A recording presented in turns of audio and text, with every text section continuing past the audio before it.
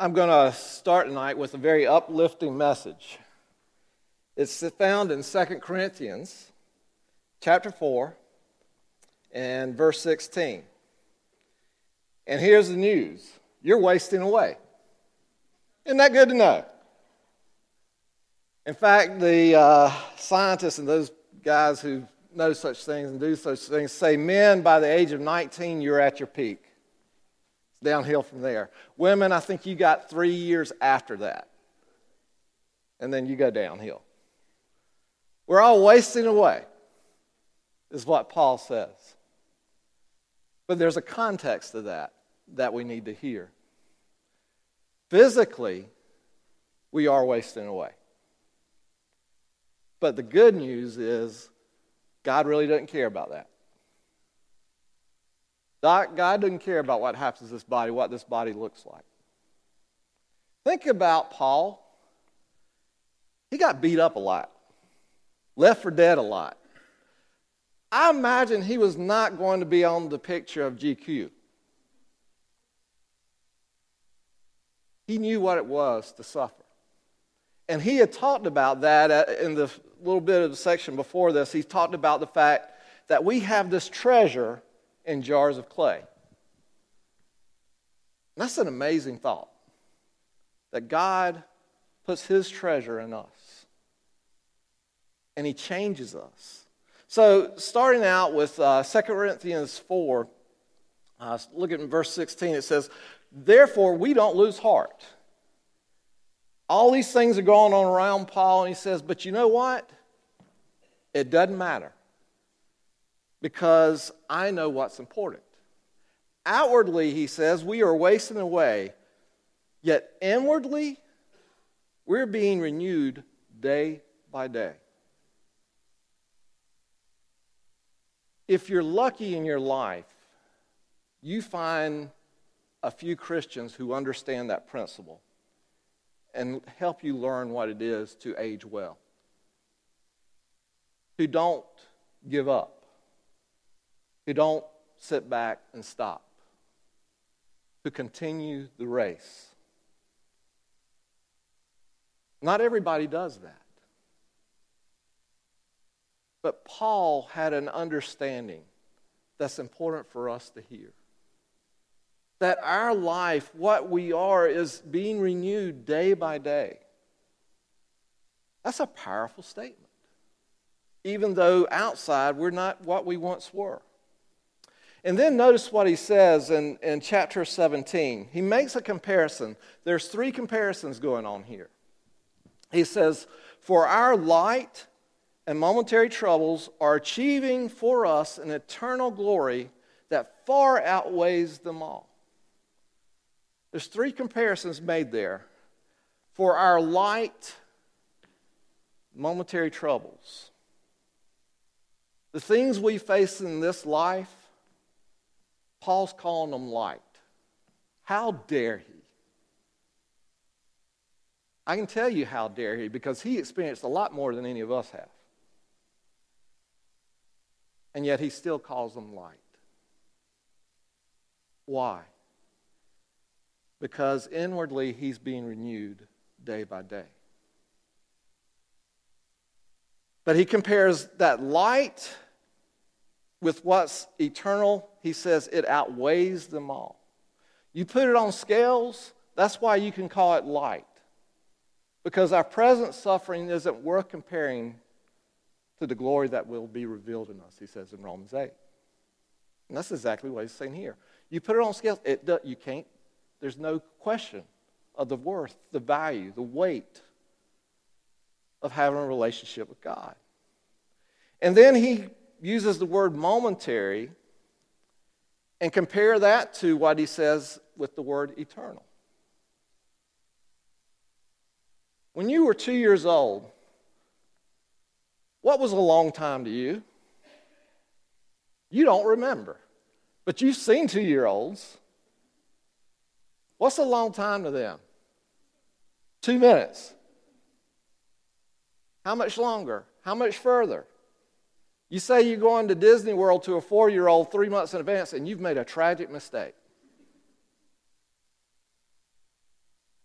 Momentary versus eternal. Folks, we're the 2-year-old. It's hard for us to grasp that. But that's why Paul's telling it to us. You got something. Even though what you're dealing with, and Paul is not making light of what we deal with in this world because he's been through it and he understands it, but he's saying you need to understand there is something so much greater. Something so much better than that. And then the third comparison he makes is troubles and glory. Yeah, you're having troubles. I'm having troubles. Life is not fair. Sometimes caused by us, sometimes caused by others, but it's trouble. But there is a glory that when you look at that, you'll say, what troubles? What concerns? The comparison is unbelievable. You can't fathom it in our minds. But Paul's trying to tell us that. And so he goes on in verse 18 and says, therefore, or so we fix our eyes not on what is seen, but what is unseen. What's the first thing you do when you see somebody for the first time? You size them up. Do you size them up spiritually? No. You size their physical appearance up, don't you? Now, you may start thinking about their spiritual side, and hopefully you do, but the first thing that comes to your mind is, okay, who's this, how big, all these things, you boom, boom, boom. Without even thinking, that goes through your mind. Because it's seen. Paul's saying, we don't fix our eyes on what's seen. We fix our eyes on what's unseen, what's lasting, what's eternal. Because he says what's seen is temporary, but what is unseen is eternal. The cosmetics industry does not want me to say that because they make billions off of us trying to prove that statement wrong. But the good news is God says, I don't care about your cosmetics on the outside. I care about who you are on the inside. And that's what Paul is trying to get across to the Corinthians. He then goes to a metaphor that I want to talk a little bit about today because I am somebody who likes to hike. It is my release valve. When I was in the pastorate, that was where I went. Your cell phones don't work. It's a beautiful place when you go in those types of environments. And you just get away and think.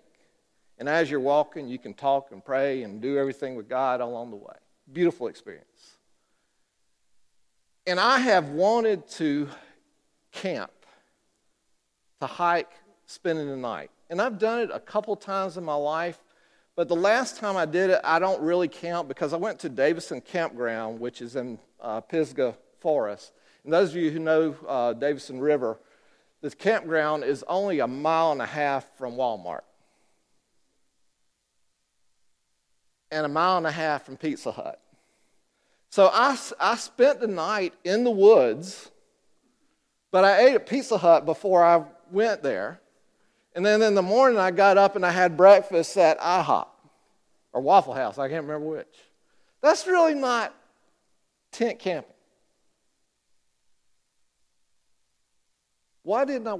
I enjoy the hike, but tent camping is a little nervous to me. One, I haven't done it in a long time and never for a long period of time. What do you take? What about the weather? For me, tent camping, I would want it to be 75 during the day and maybe 60 degrees at night. Get us in between that, not for me. The problem with tent camping is it might pour down rain in the middle of the night. And that covering you got, no matter how good it is, you're going to get wet. It's not fun in that moment. Well, Paul takes that idea and runs with it. He says in verse 1 of chapter 5, he says, now we know that if the earthly tent we live in is destroyed, we have a building from God, an eternal house in heaven, not built by human hands.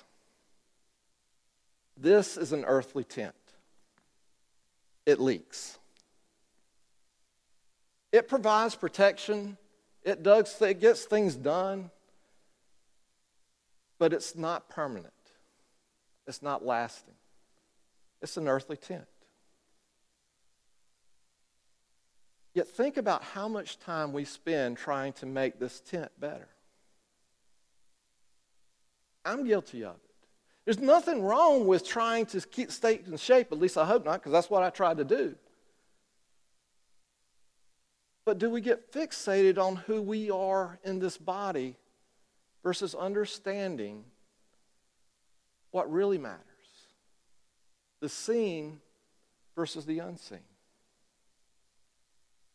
And that's the way that Paul takes this metaphor and runs with it. He says, we know that if this earthly tent we live in is destroyed, we have a building from God, an eternal house in heaven, not built by human hands. A building from God. Eternal. Eunice and I have lived in the same house now for 23 years. It's been a nice house. It's 25 years old. But folks, I'd say in 50 years, it's probably not going to be here. Somebody's either going to bulldoze it down or something's going to take it along the way. That's just reality of the world we live in today. Even that 75-year span, that's a long time. But is it? Well, Paul's not talking about a house that he would love to have had. He's talking about a tent that people lived in, worked in. And he's saying that's what we have, but the good news is we have a house that's from God in heaven. What better address could you have? And not built by human hands. I don't know if any of y'all are builders in here or not. I don't know who is, who isn't. I pretend to be able to build some things. I would not dare build a house. I have built some benches. I have done this. I have done that. And folks, it's passable. It has lasted. It hasn't fallen down. Some of the stuff I built's lasted for 20 years. And hey, that's pretty good. But are the angles all right and all that stuff? No. You wouldn't want me to come build your house. What Paul's saying is, you don't have to have the concern of who's building your house because God's building your house. And it's eternal. And it's in heaven. What more do you need to know? Therefore, are we going to spend all our time focusing on the tent, or are we going to spend our time focusing on our home? And it is so easy for me, and probably for you, to spend too much time focusing on the tent, on where I am right now, what I see in front of me, and forgetting that this isn't my home. I'm just camping here. Each one of us, whether you like camping or not, folks, you're camping. You're camping on earth every day. Now, that doesn't mean you don't make the most of your camping experience, but it does mean that you remember this isn't home. That there is a home that's better than this. Now, I brought a couple of props. This is not the first lamp I've ever had. As you can see now, the battery's dead. But it was a big step up from what I had before, was a little light bulb about like that it took 4 D batteries to run whenever I went hiking, camping somewhere, if I ever did. Never did, but just in case. Well, then I stepped up to this fluorescent thing because I was going to be ready. Look how big that is. It's heavy. Now, this thing's what they have now. And it shows off a lot more light than this thing ever would. And it's a lot lighter. And it goes where you go. You imagine carrying this around in the middle of the night to go to the bathroom? You don't have to do that anymore. You strap this to the head and you go. It's even got a red light so you don't get your eyes adjusted, all that stuff. It's crazy what is there today. That's a technology change to make camping better in this world. There's another thing I brought. This. Anybody know what this is? It's a plastic tube. But this is an amazing instrument that has changed camping. You no longer have to carry your water with you. All you do is you open one side up and you pour water from a lake, pond, creek, wherever in one side, and it comes out pure on the other, and you can drink it. That's amazing. Used to, you had to worry about bringing water with you or bringing a pot so you could then boil water, and it would take time. Now, in 5 minutes, you've got a quart of water out of this little instrument. It's amazing how we've made camping better. But think about that and what we try to do with our lives. How much time do we spend trying to make our lives on this earth better in the wrong way versus focusing on our home in heaven and spending the time on it? I got a couple of pictures I want to show you. These are from Zambia. And show the next picture too, because this is a little bit better from an illustration. But this, now most people in Zambia, I don't believe live this way still, but this is one place that they do. And those are clay huts. They're the brick. They're sort of clay mortar brick that they make themselves, and then they put a thatch roof on it. And that's their house. You want to live there? No air conditioning. When it rains, if it rains a lot during the rainy season, which it does, you're going to have leaks. That's what they know.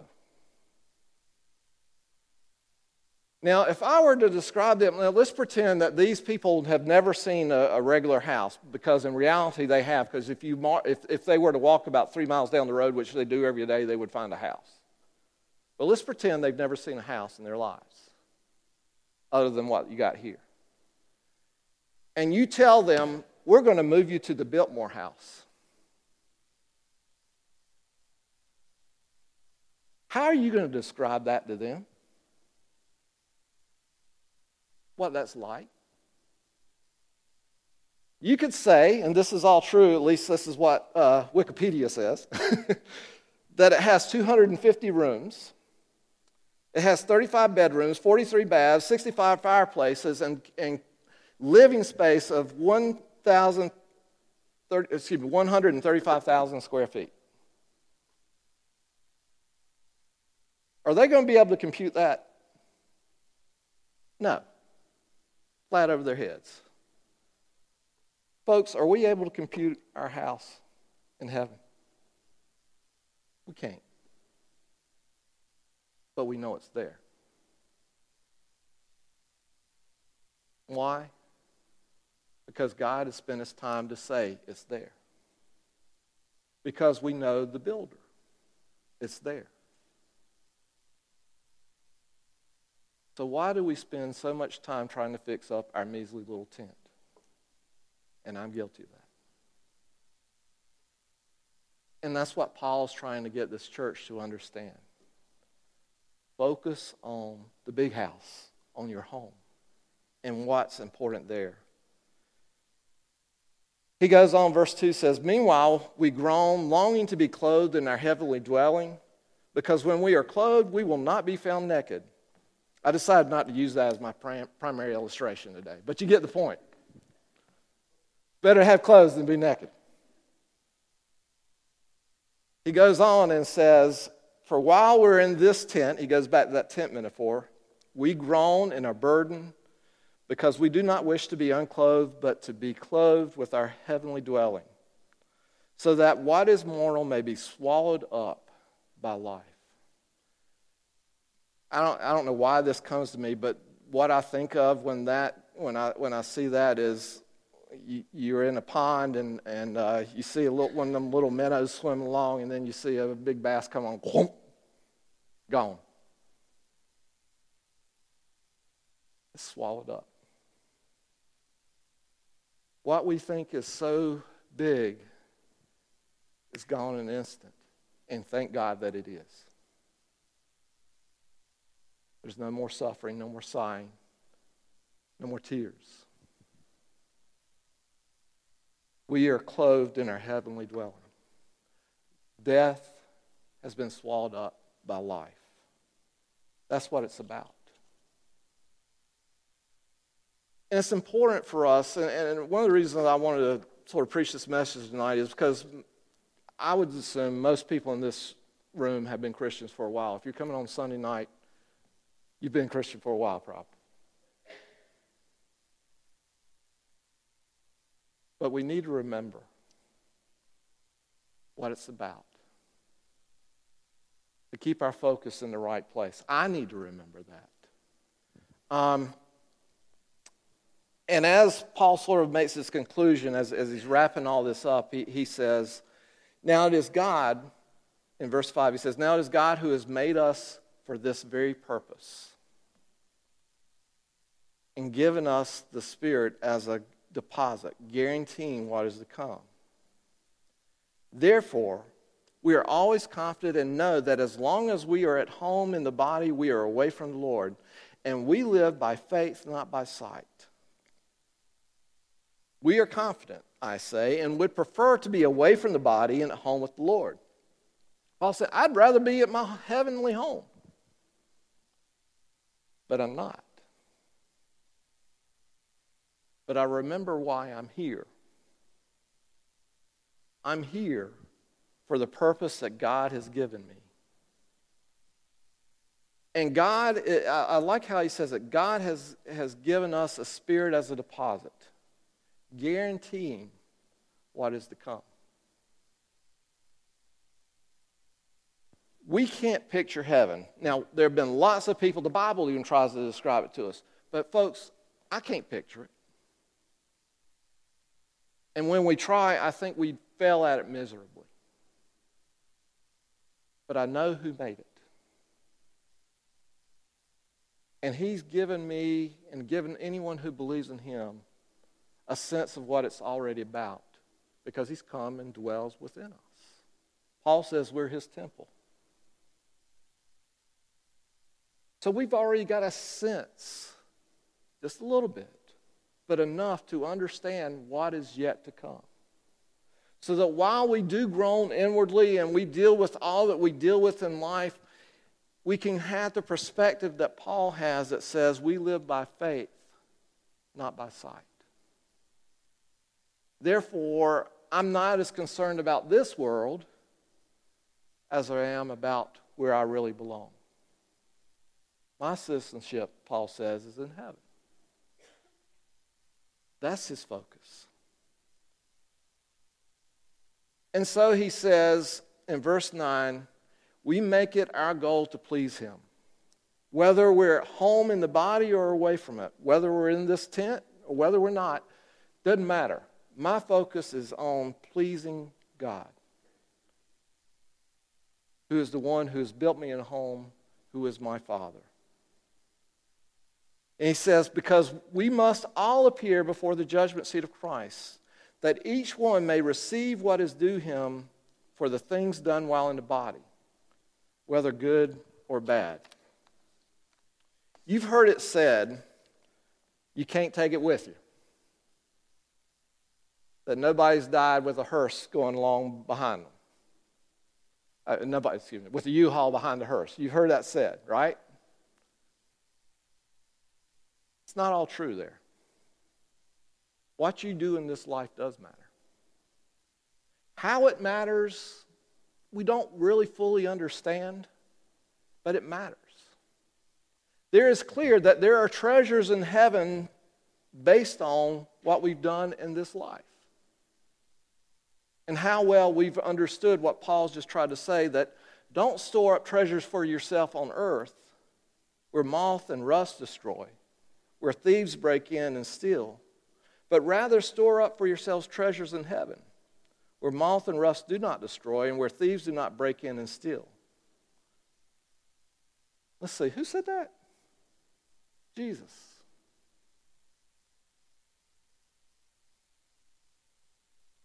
Perspective. It is so hard to have. Because everything shouts at us with our eyes and with the way society works that this is permanent, what we're in now. That this is what really matters. Especially when you deal with a society that more and more believes there's nothing eternal. Then this really is all that matters, if you believe that. But as Christians, we know different. Question that we struggle with and should struggle with every day is, do we live that difference? Do we believe this is our home? Or do we believe heaven's our home?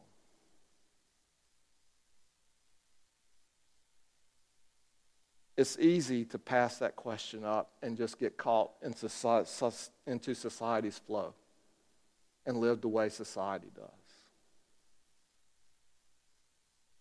But God sent us reminders through His Word, through the preaching, through each of us sharing our lives, that this isn't what it's all about. That there is something more. And so while we are wasting away, we really aren't. Because we're being renewed day by day. And while this tent that we live in has its holes and lets the rain in, it's not where we're going to finally live.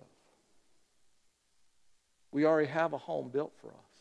Remember what Jesus said when He was talking to His disciples about where He was going?